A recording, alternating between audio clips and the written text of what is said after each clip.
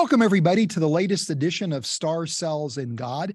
This is the podcast where we talk about discoveries that are happening at the frontier of science and spend some time discussing their theological and philosophical implications. How do these discoveries help us see evidence for God's existence and the reliability of Scripture? My name is Fuzz Rana. I'm a biochemist and a Christian apologist.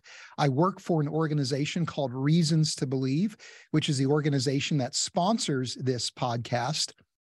If you want to know more about Reasons to Believe, please go to our website, www.reasons.org. Check out all the articles and the videos and audio files that we have available to you to explore broader questions about the relationship between science and the Christian faith.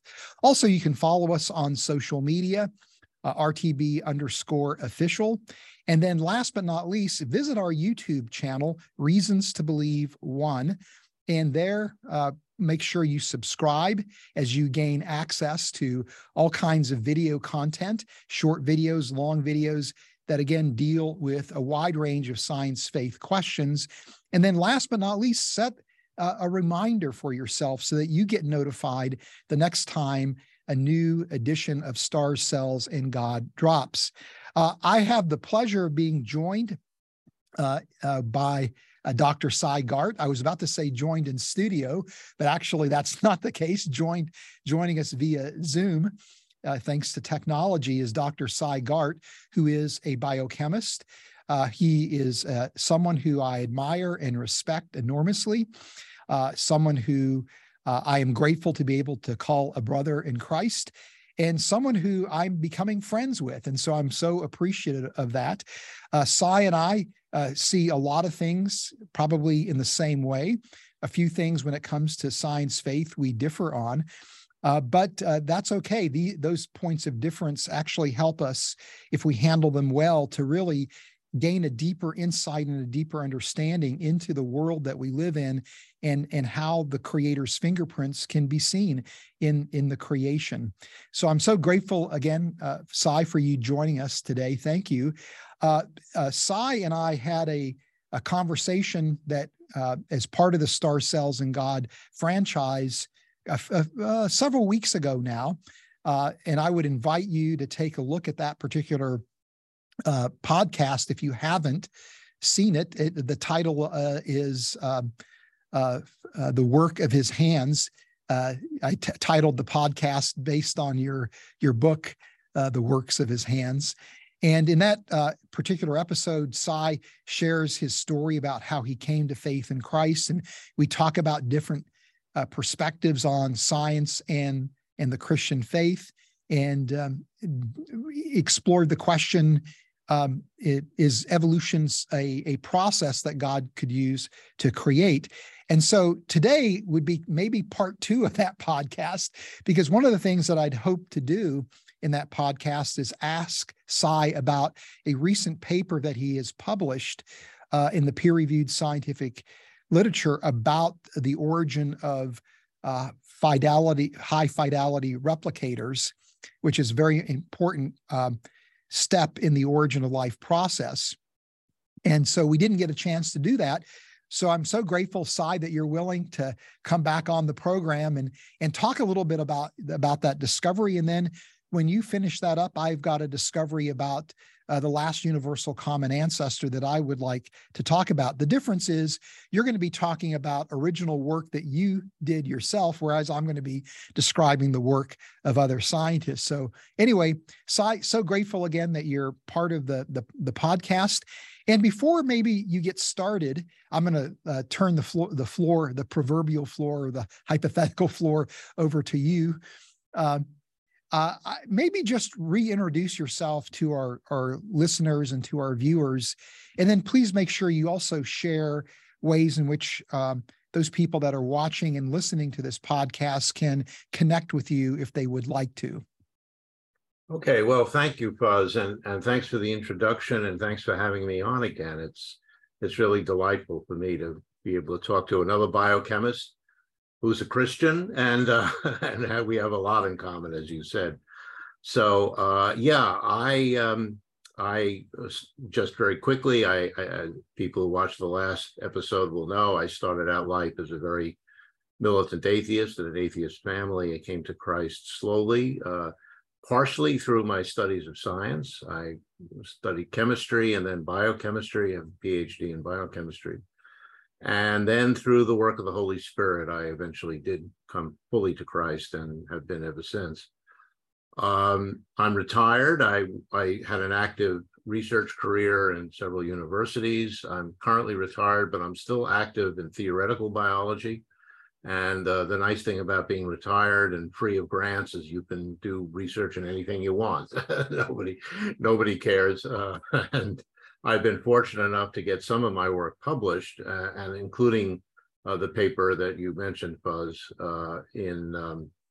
in a journal called Acta Biotheoretica, which is a theoretical biology journal. Yeah, in terms of getting in contact with me, my website is very simple. It's cygart.com. And that's also my Twitter handle. It's nice having an unusual name. There aren't too many Cygarts around. I am also the author of a prize-winning book called The Works of His Hands, as Fuzz mentioned, which was published in 2019 by Kriegel. It's still available. It's still doing fairly well. So if you're interested in more about my story, that would have a lot in it. Also, several chapters on science and faith and how they do well together. So what I'm going to be talking about is an area of biology that is not often discussed, especially when people talk about beginning of life, abiogenesis, or even evolution. And that is the issue of cellular replication. And I want to start out by stressing why that is such an overlooked, neglected, and incredibly important issue to deal with. We could start with a quote from Charles Darwin, who said, "If variation is useful to any organic being occur, assuredly such individuals thus characterized will have the best chance of being preserved in the struggle for life." That's a statement of natural selection. And then I underlined the next phrase, which is, "and from the strong principle of inheritance, these will tend to produce offspring similarly characterized." What Darwin was saying, because he had no idea what the principle of inheritance was, but he knew that, tall people generally have tall children, and, black cats often have black cats as kids. So there is a principle of inheritance that is present in all of biology. And that is critical for Darwin's theory of evolution, because as we'll see, if it didn't exist, evolution couldn't work.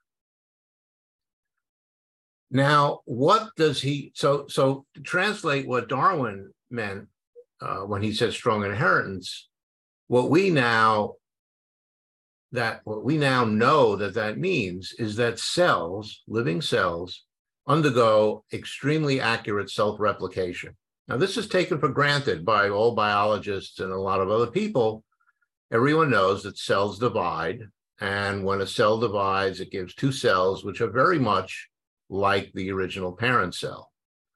But let's go into that a little bit more in detail. Here's a very simple slide about the whole idea of natural selection. If we have tall giraffes and short giraffes, which differ genetically in whatever genes are involved in having tall necks, after many generations, the tall giraffes who can reach the trees and eat leaves will do much better than the short giraffes, and they will eventually die out. And we have a natural selection to giraffes with tall necks. This is a very standard natural selection idea. But that idea assumes, and it's often not stated, but it's assuming that there is accurate inheritance. So if there was a giraffe here, which originally had a tall neck, for whatever genetic reason it had, its children, all of them, should also have tall necks. If they didn't, there would be no selection going down the line, because natural selection does not occur in one generation. It occurs over time. So if we had a situation where the genetic inheritance was not very accurate, and you could get a giraffe with a tall neck who gave birth to both tall neck and short neck giraffes, evolution would not occur. So there has to be some degree of accuracy in the inheritance, in the reproduction of organisms, in order for evolution to go anywhere. Now, here's something that may be startling to a lot of people, and I don't see it discussed very often, and that is that accurate self-replication is a property of life and only of life. Nothing else has accurate self-replication. Nothing, not even DNA, not any chemical, not crystals. Nothing else replicates itself with the accuracy of living cells. That's very important because, it's, as I said, it's often overlooked, and it's an issue that is central to the issue of the origin of life and evolution and everything else in biology. And why do I say that? Well, let's say you were looking at a house, this house here, and you really loved it. You wanted this house, but you couldn't buy it. So you decided to see if you could make an exact copy of it. And not just a copy of the outside of the house, but everything inside the house as well. So that includes everything, the furniture, the books, the pictures on the wall, the rugs, all the systems in the house, 100% two identical houses. Could you do that? Well, you might be able to. It'd be very expensive. You'd have to hire all kinds of contractors and artisans and people who could, you know, find the right books and do everything. But it's not impossible. But one thing that is impossible is that this house could never make a copy of itself, not even close. And if there was some way that a house or a factory or a machine or anything could make a copy of itself, it probably wouldn't be a very good copy, and it certainly wouldn't be able to be as accurate as these pictures indicate. But for cells, not a problem. Every day, every minute, every second, millions of cells in your body are replicating themselves with 99.9999% accuracy. That's how accurate cellular reproduction is. And the reason it's so accurate is because we have in our cells amazing systems that replicate the genetic material, which makes all the proteins. And this includes both the replication of DNA in cells and the production of proteins in the ribosomes. Both of those processes are incredibly accurate, and the final result is this 99.9999% accurate replication. That's astonishing if you think about it, because this goes on in every cell in the world. And one can only think, well, life could not have started that way, right? I mean, what kind of a miracle would it have taken for the first cell to say, oh, we're going to make copies of myself and it's going to be absolutely perfect? No, we can assume that this was something that had to either evolve or somehow or other develop. But that raises a problem. And the problem is that the very high level of accuracy in biological self-replication could not arise without evolution. That's what I just said. Okay, we expect that there had to be some evolution to get to that level of accuracy. But you need that self-replication, that highly accurate self-replication, to allow for evolution. As I said at the beginning with the giraffes, you need accurate self-replication or there's no evolution. So you have these two statements which create a circular reasoning fallacy. Accurate self-replication is required for evolution. Evolution is required for accurate self-replication. So how does that work? Well, this is the issue that I wanted to address. And the question was, if a high level of accuracy in biological self-replication could not arise without evolution, what is it? How much accuracy do we actually need? Okay, in other words, we want to get replication, we want to get high accuracy replication, and we want to get evolution to begin. So maybe you don't need 99.999% accuracy to start with evolution. Maybe you can do it with less. That was the question I asked. How much do you need? And there are several models to think about it. Here's one model, which is that there's no threshold. You can get evolution starting even with if you have zero replication fidelity. This axis, F, is the degree of replication fidelity going from 0 to 1, so it's a percentage. On the x-axis, we have a parameter called P, which stands for the probability of survival. And this just indicates how fit is that cell. Is it able to survive in between replicating? If a cell dies, then obviously nothing's going to happen. There's not going to be any evolution. There's not going to be any further issue. But if a cell has a very high level of probability of survival and it has a very high level of replication accuracy, at some point we're going to get evolution going. And the question is, at what point is that? As I said, one possibility is it could start at any point, even if you have very, very low survival probability and very low replication fidelity, you might get evolution going. You might get survival of cells and they can further evolve. That's one possibility. The other possibility is that there's a threshold below which, and this would be a threshold for replication fidelity, that if you have below a certain threshold for replication fidelity, you don't get survival and you can't get evolution. So you have to have, and according to this model, here it's at 0.5. So in other words, you have to be 50% accurate in your replication fidelity in order to begin to get growth of cells and evolution can start. A third possibility is that, yes, that threshold is there, but there's also a threshold for the probability of survival. And I have both of these set at 0.5. So what this says is that if your probability of survival and your replication accuracy are both at 50% or higher, you're fine. You can now get evolution. You can get things even better and better and better. You'll eventually reach 99.999%. But if you're below those thresholds in either one of those two parameters, there's nothing to do. You can't go further.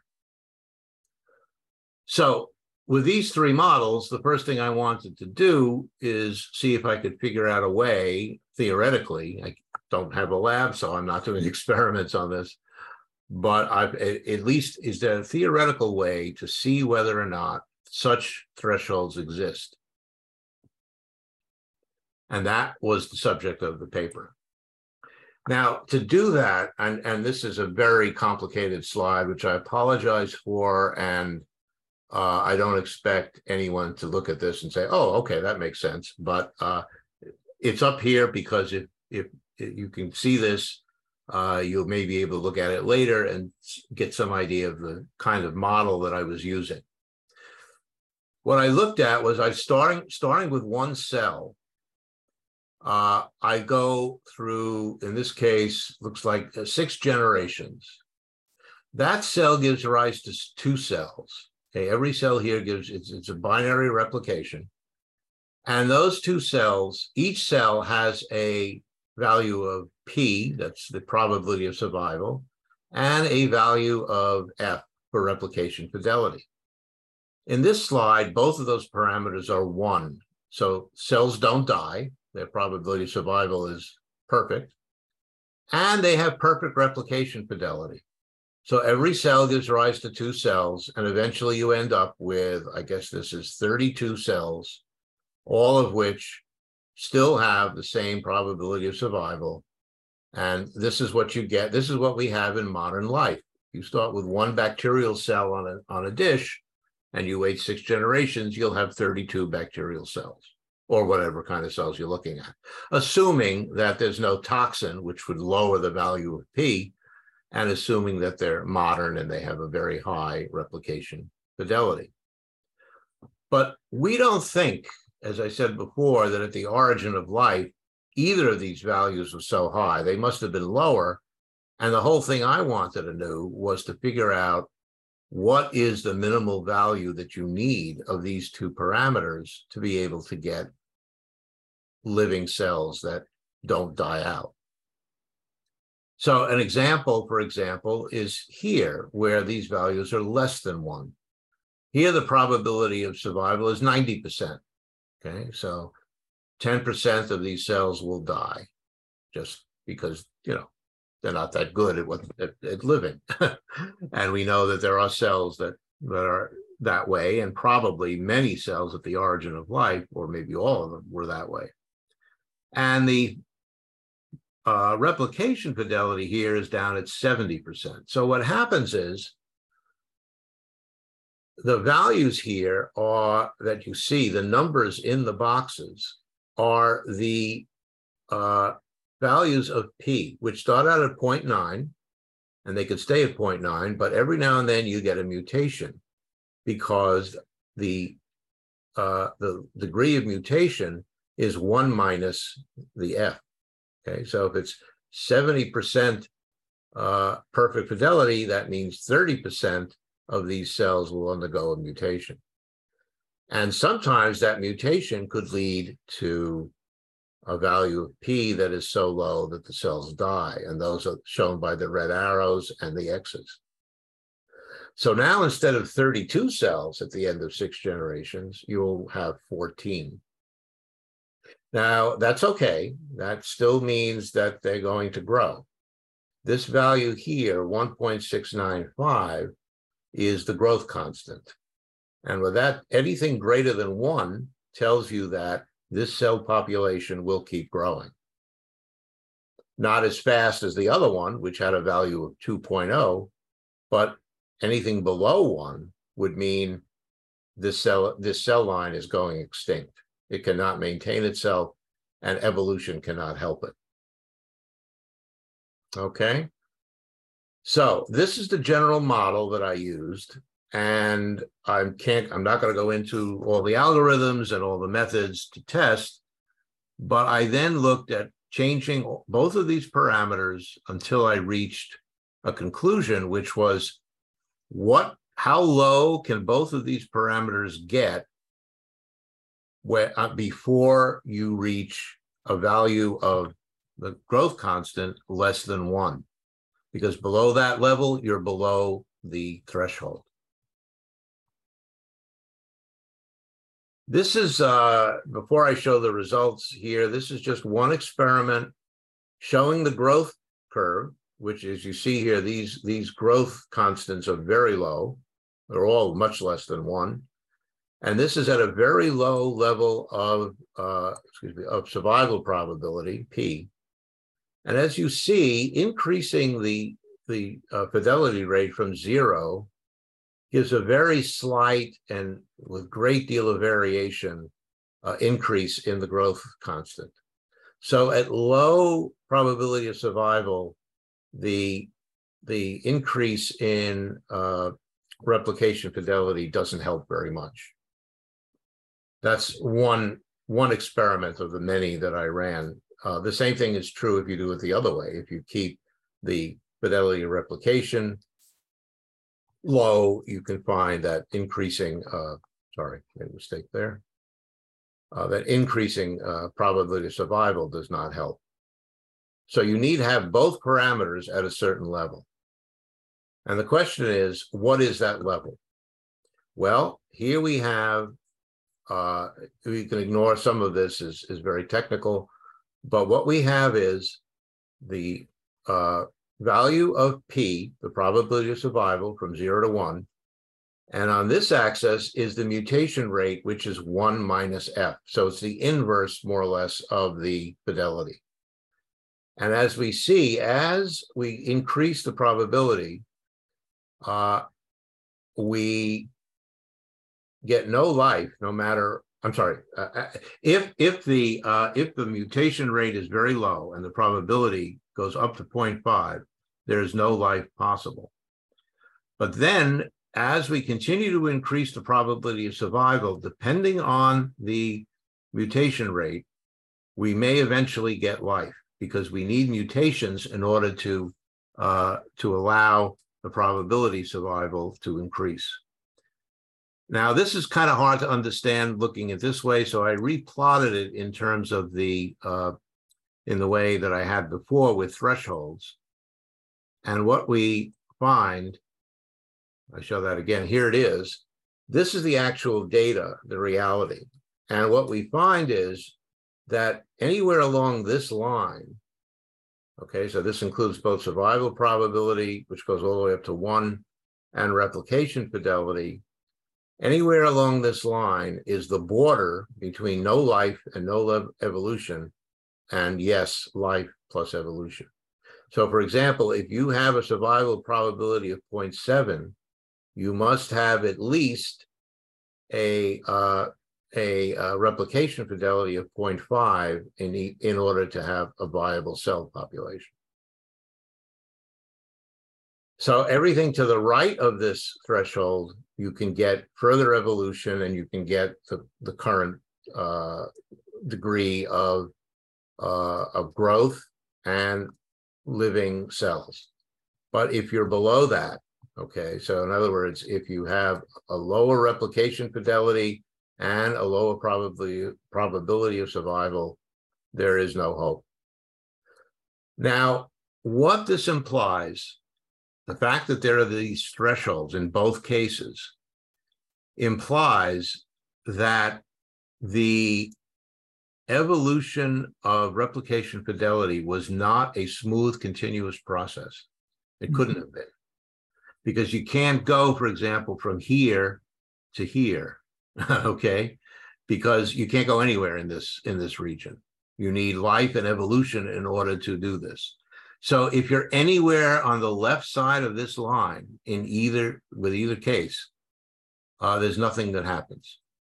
So therefore, we're talking about the necessity for a discontinuity, which is something that happens in evolution a lot. I mean, this is not unique. We know that there are events that occur during life history that have caused a major change in the evolution of species. One of those events is the origin of mitochondria, when a bacteria was taken over by a living cell, and the mitochondrial cell, the bacterial cell didn't die; it became an organelle of the other cell, and that allowed for very high energy efficiency in life. And that was not a continuous change, which is what Darwin had originally proposed. That was probably a very discontinuous event.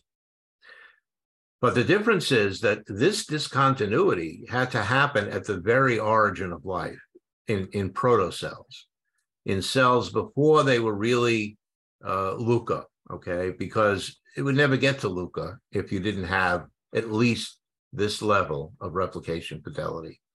And how you got there is a mystery. We don't know that, but it had to be a discontinuous process. Let's see, I think. Okay, now this is my last slide, and it kind of summarizes the paper, which, as I mentioned, was published in Acta Biotheoretica in 2021.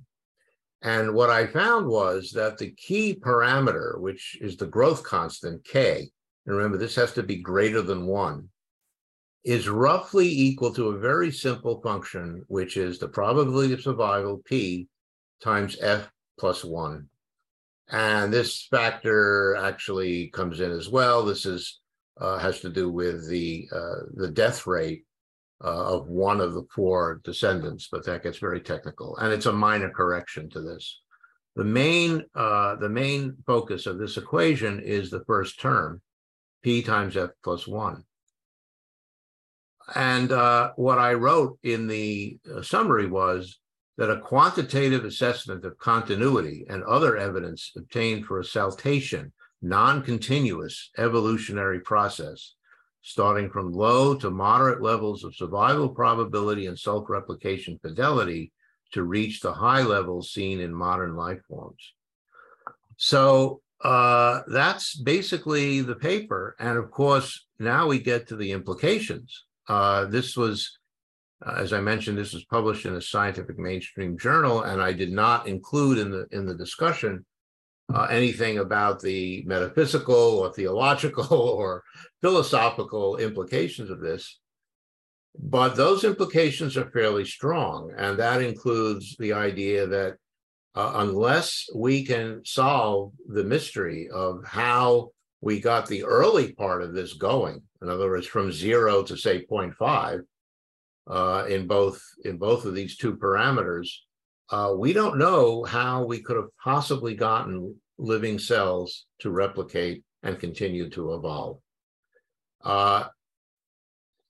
And I don't really have any good scientific ideas to propose for this. What I think is needed is either some new law of nature that we don't know, and I think that would apply to many situations in biology, or we can simply say, well, this was a miraculous event that was part of God's creation in the origin of life. That may be true, but that's not something that I can, use in a scientific paper, nor is it something I'm really just completely satisfied with, because, as I said last time we were on, I like to know how God did it. And, it would be good if we can come up with some other law of nature created by God that allows life to begin, to exist, and even to continue in ways that are so remarkable that we can do nothing but just sit there and wonder and praise the Lord. And I think I'll stop there. Well, wow. Thank you, Cy. That was excellent. That was really, really well explained. I think it was a very clear explanation, and, I would, hold to the view that discontinuities, in life's history are a place where perhaps a creator was involved in some way. And, it's, to me, there's really 2 questions. One is, do you see a signature for the creator's involvement? And then B, the second question is, what was the mode of divine action, right, that brought that about? But one of the things I find remarkable is when you look at the history of life, there seems to be these, what Eugene Koonin at one point labeled, these big bangs, where when life goes from one regime of complexity to another, or maybe even proto-life in the case of your, the work you're describing, it seems to happen as a discontinuity. Yes. And as Eugene Koonin points out in this paper published, 2007 maybe, that there doesn't seem to be these intermediary grades. That's right. So it's, the origin, he identified the origin of protein folds, the origin of life, the origin of different groups, bacterial and archaeal groups. I think you see it at the origin of eukaryotic cells with the eukaryotic Big Bang. Maybe even you could argue the origin of body plans, and so to me, those seem to be places where at least, current evolutionary theory breaks down. Yeah, I think multicellularity should be put in there too. because if you, I Kunin has talked about. You're right. He's talked about this a lot, and in several of his papers. In fact, I quote him on continuity. He gives a great definition of Darwinian continuity, and then talks about how it's not always there, and and he's right. But multicellularity is really strange because here you have these single cells, which are entities unto themselves, and they're competing and cooperating with other single cells as it fits them. And natural selection is acting on them as individuals. And now all of a sudden, or whatever it took, you have groups of cells which are part of one body, and now natural selection is acting on the whole body. Yeah. So the slime mold is a group of cells, but the cells are not individuals anymore. They're part of something else. And it doesn't matter if a cell dies, if the body survives. Yeah. That's like a whole shift.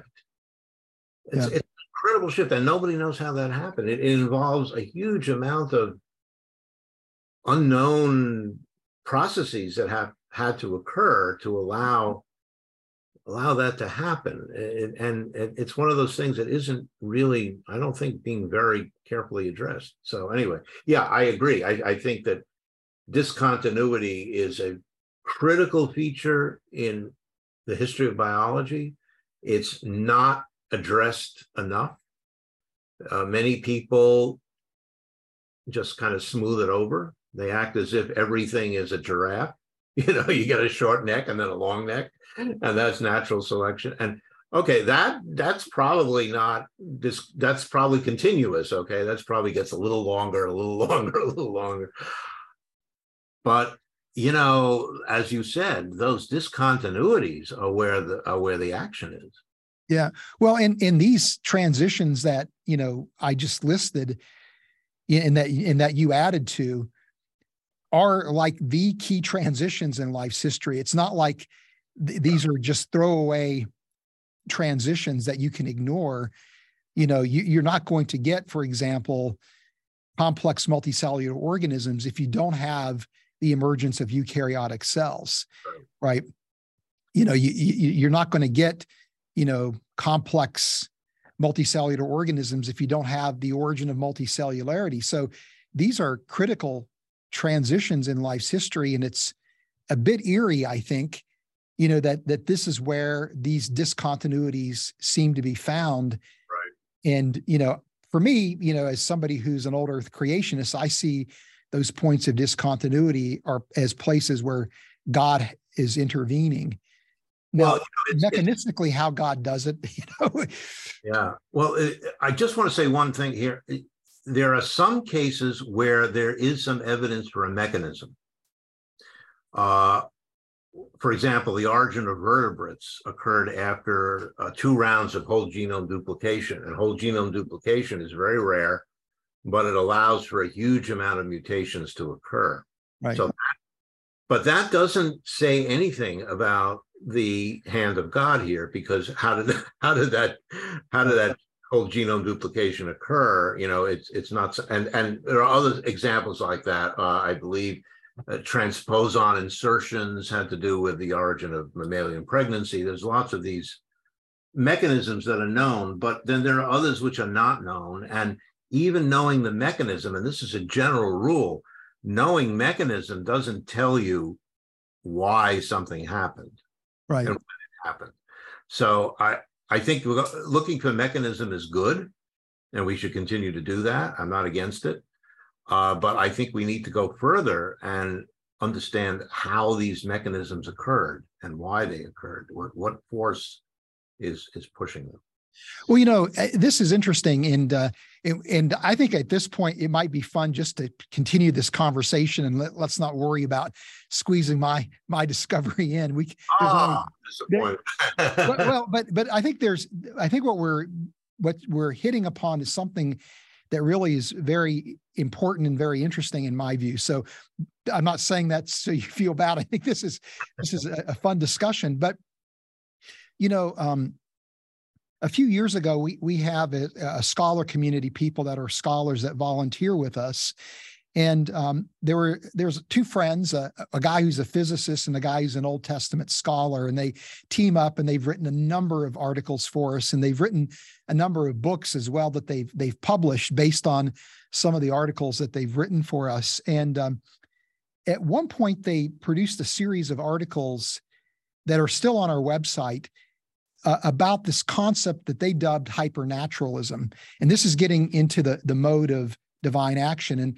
And their argument was they contrasted that with a concept they'd labeled supernaturalism, where they said, if God is creating a universe with laws, it doesn't make sense that God would routinely contravene those laws to bring about his creative purposes, that he would work within those laws. But what then constitutes a miracle, and this is where I think your work is beginning to dance in that on that ballroom floor, is that you see the just right thing happening at the just right time with the just right magnitude, so that is where the miracle occurs. And so as I thought about their concept of hypernaturalism, particularly in light of the origin of life, this is really a place where you could kind of bridge God's role as creator with scientific exploration, because in other words, you would have mechanism at work. It's just that the way that mechanism cashes out is, again, highly precise, highly fine-tuned, in its application. So, let's take this idea of the genome duplication events that led to the rise of vertebrates. Right. As you mentioned, it's a rare event, right? And so if we were, as genetic engineers going into the lab and we're trying to do something like that, we would be functioning hypernaturally, where we would work within the laws of nature and we would come up with some kind of methodology where we could duplicate genomes, but we would be working again with the laws of nature, taking advantage of the mechanisms that already exist.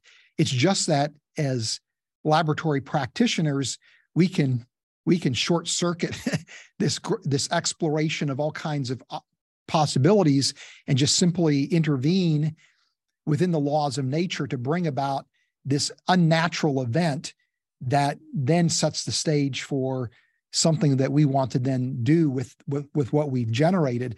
So why couldn't, God operate in that same way? When we go in the lab and do chemistry, when we go in the lab and do molecular biology, genetic engineering, synthetic biology, we're operating hypernaturally. So could this be the mechanism that God used? Yeah, no, I think that's great. And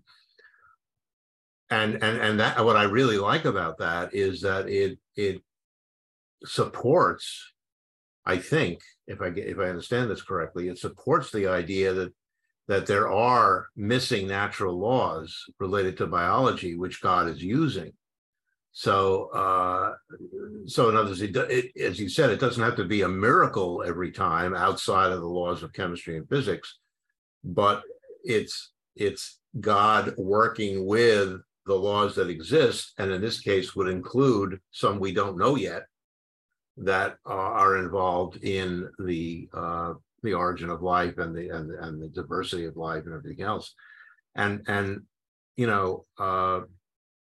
what I think is important to understand is that if there is such a law or a theory that we don't know yet, it's very likely that just with all the other laws that we've discovered, this is going to be another pointer to the creator. Because if going along again with what you've been saying, what I've been thinking recently is that, we have these laws and forces of nature, but what are they? I mean, what is the strong force? What is gravity? Where do they come from? And, the answers are, well, there are force fields and there are particles and standard model, but they're not explanatory in the sense of, ultimate foundation for these forces. What they are is they're part of God's creation, and that's how the universe works. And so I think the discovery of some other newer force that can explain something in biology would be, it might be a victory for naturalism, but it's also a victory for, the creation model of a divine being. Yeah, yeah, yeah. So No, I mean, hypernaturalism. That's very, very interesting. yeah, yeah. I think it's an incredibly useful concept that provides a way for God to intervene in a way that we could study, right? Not that you want to put God in a box, but that's a way that a scientist could still study mechanistically what's gone on. Exactly. Yeah. So. And it avoids this whole God of the gaps thing, which I'm always being accused of, Right. Right. Well, I mean, it's interesting because when you look at some of the work that people have done, where they're trying to generate these, self-replicators too, in the lab, what strikes me, and this isn't, an insight that's unique to me. I've seen Origin of Life researchers complain about this too, is these self-replicating systems that, that are created through in vitro evolution. Usually it's a combination of in vitro evolution coupled with rational design, where they're sitting down and they're looking at what they've got as a molecule, and then they are making strategic changes, so that these systems, and so they're not true self-replicators in the way that Origin of Life researchers need them to be. But again, this is another example of hypernaturalism where scientists are utilizing, the evolutionary mechanism and directing it in such a way as to create these ribozymes with, desired properties, but then they still have to go in and manipulate them. And in light of what you described, it's very clear that you're not going to get a self-replicating system if it doesn't involve some kind of rational design, some kind of intelligent input that is manipulating the mechanisms of nature, and then, supervening on top of that to bring about other changes, And the other thing you're not going to get is you're not going to get anything near the kind of accuracy that you need. I mean, a lot of those self-replicating ribozymes or even, well, no DNA. It's actually, they're all ribozymes, basically. They're all ribozymes based on RNA. They're not very good. They don't do it very well. I mean, it's great that they do any kind of replication, but it's nowhere near the kind of accuracy we're talking about. It may be 10, 20, 30%. That's not going to help. And anyway, that's just the replicator. We also have, when I'm talking about cellular replication, I'm talking about the phenotype. So that's not just the genetic material. That has to now be translated into the proteins. So you need a protein synthesis system, which is also 99.99% accurate. And that's remarkably impossible to even imagine how that could arise without, I mean, I don't have to tell you, but the audience should know that, the system that biology has for making proteins is beyond anything that anyone has ever dreamt of. In terms of making stuff. There's no factory or manufacturing system in the world that looks anything like the complexity and the accuracy and the incredible genius that is the way that ribosome does it. And how did that happen? I mean, and this is where our friend Eugene Koonin, who is an atheist, there's no question, has said this looks like a real example of irreducible complexity. I mean, Yeah. He wrote that, and it's true. I mean, how do you get there? And so even hypernaturalism, in the way you're describing it, for us, we're not at that point. We're not. We can't make a cell, no matter what we have to work with. We cannot make a cell. And I don't think we're going to be able to for a very long time, if ever. And so hypernaturalism is a great idea, and I think God uses it, but God is also God, not us. And we're not up there yet, and maybe never will. Yeah, that's right. Well, when you talk about, even the high fidelity, well, you're really, when you're looking at high fidelity of cellular replication, as you're saying, it really is the coupling of high fidelity of DNA replication, Yes, the high fidelity of protein production. it's both together. And you've got these interconnected chicken and egg systems, right? Where you're not going to get high fidelity DNA replication without, having high fidelity proteins being produced. Proteins to do it. That's right. but likewise, you're not even going to get, protein production at the ribosomes, because you're dealing with systems that are these RNA protein complexes. So you need proteins in order for proteins to be produced, high fidelity. And, this is kind of like the inverse problem to what you're describing, is that if you start producing proteins with low fidelity, you wind up in an auto-destruct cycle, because the ribosomes now are going to be even less efficient. And then they're going to be producing proteins that are less efficient, which then assemble into ribosomes that are less efficient. So you wind up with this auto-destruct cycle. So very, very, very interesting problem. So how do you generate, in the transition from the RNA world to the DNA protein world, how do you generate, this machinery that's going to be operating with sufficient fidelity that you get that high enough cellular fidelity and replication? Yeah, I mean, it's a real puzzle, and I did have some suggestions from folks saying that, well, look, at the origin of life, probably it's better to have low fidelity, because then you have more mutations, and that gives you a high, a better, that allows the cell to do better. And that I tested that, and there was, one of the slides had something called DBR, and that was the ratio of deleterious to beneficial mutations. And yeah, today the ratio in modern life, the ratio is very high. There are many, many more deleterious than beneficial mutations. That was probably not the case in early life. It may have been, and I went all the way down to equal numbers of even more beneficial than deleterious, and it didn't make much difference, strangely enough. So that's not the answer, and it's, we don't know what the answer is, but at least we know there's plenty of questions we have to keep asking.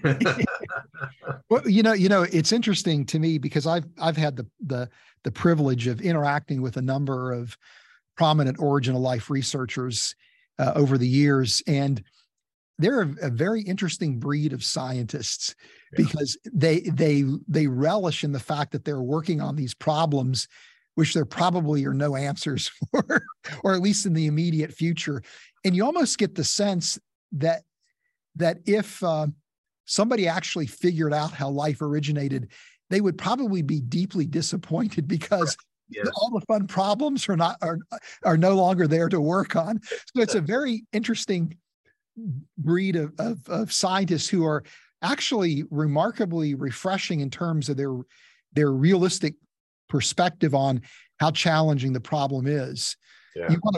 You want to find out how challenging the origin of life problem is. Don't talk to Christian apologists, talk to origin of life researchers, because they're very glad to tell you how hard a problem it is. Oh, yeah. But yet they're also extremely optimistic in the midst of those dismal prospects of success.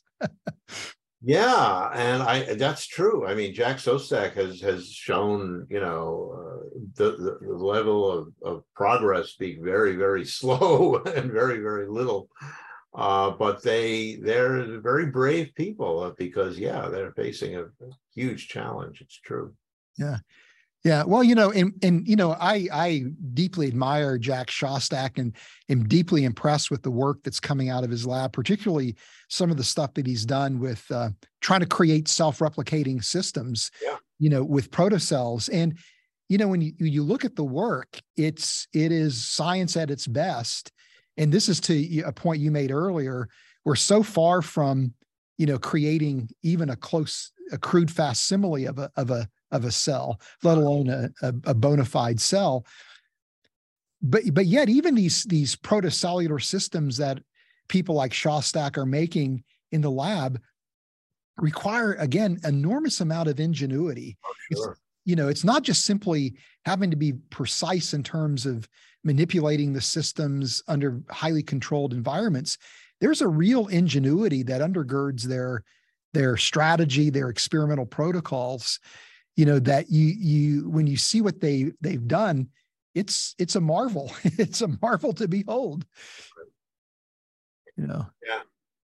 Well, there was I don't remember the author, unfortunately, but a paper came out a few years ago pointing out the problem of investigator involvement in in Origin of Life. Of course, Jim Tour has pointed this out many, many, many times. Yeah. That chemistry by itself just doesn't do the stuff that we need it to do. It just won't do it. Yeah. We have to do it. So yeah, it's a very hard problem, and I feel a little guilty at this paper for making it even harder, but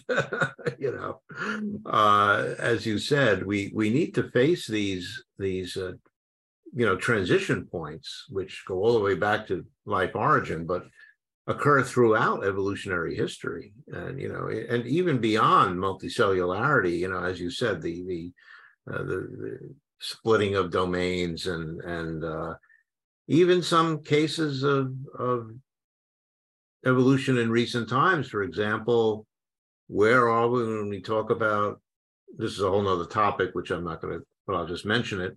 Where are we when we talk about the evolution of human neural function and consciousness? And yeah, I mean, we're nowhere. There's no actual scientific basis for understanding how that happened. Well, and this is an area that's highly contentious. Now that you brought it up, this is one of the areas that I love to spend time thinking about and working in. And that is, this idea that humans, are we different in degree or kind? Right. And I obviously take the position that we are exceptional, but it's remarkable to me that there's a growing number of anthropologists who would agree that humans are different in kind. And what they attribute that difference to is our capacity for symbolism. And this is another type of problem similar to what you've identified. And, when it comes to, the generation of self-replicating, cells that have a high probability of survival. And that is, how do you account for the origin of symbolism? Mm-hmm. And so when you look at people trying to use evolutionary mechanisms to account for the origin of language, for example, it's very challenging to go from animal communication to what humans do with open-ended, generative language, right? And I've just been recently interested in the whole idea of our capacity to perceive beauty, Mm-hmm. and to create beauty. This is our aesthetic sense. And again, it's a similar conundrum. You just can't go from, Right. It's a discontinuity to go from a creature that has no concept of beauty to a creature that recognizes beauty and then is Right. obsessed with creating beauty. So these are places where, again, you see that discontinuity, even related to who we are as human beings. So yeah, fun stuff. Well, Cy, I really, really appreciate you taking the time to be with us. This has been a great discussion, and looking forward to having you back on soon. That'll be good.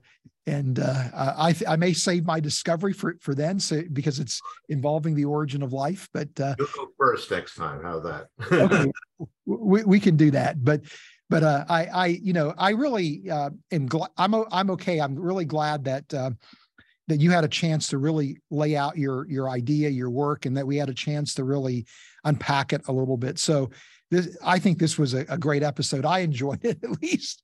Well, I tell you the truth. It's actually the first time I've ever done this on YouTube or on any discussion, because usually I'm interviewed by philosophers or people who would not get through the first or second slide. So this is a unique opportunity for me to actually show some of the data.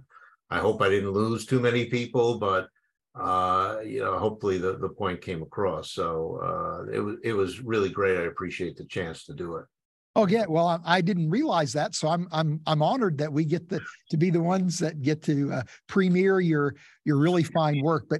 But again, thank you, for being on the show. And I'm just going to go ahead and bring everything to a close. I really appreciate everybody who's watched this episode. Please make sure you tell your friends and those people that you interact with about star cells and God. And I just want to remind you to go to our website, www.reasons.org, and check out the resources that we have. Make sure you follow us on social media, RTB_official. And then last but not least, go to our YouTube channel, Reasons to Believe 1, subscribe, hit the notification button for star cells and God. And I'll just leave you with this closing thought that the more we discover about science, the more that we have reasons to believe. Until next time.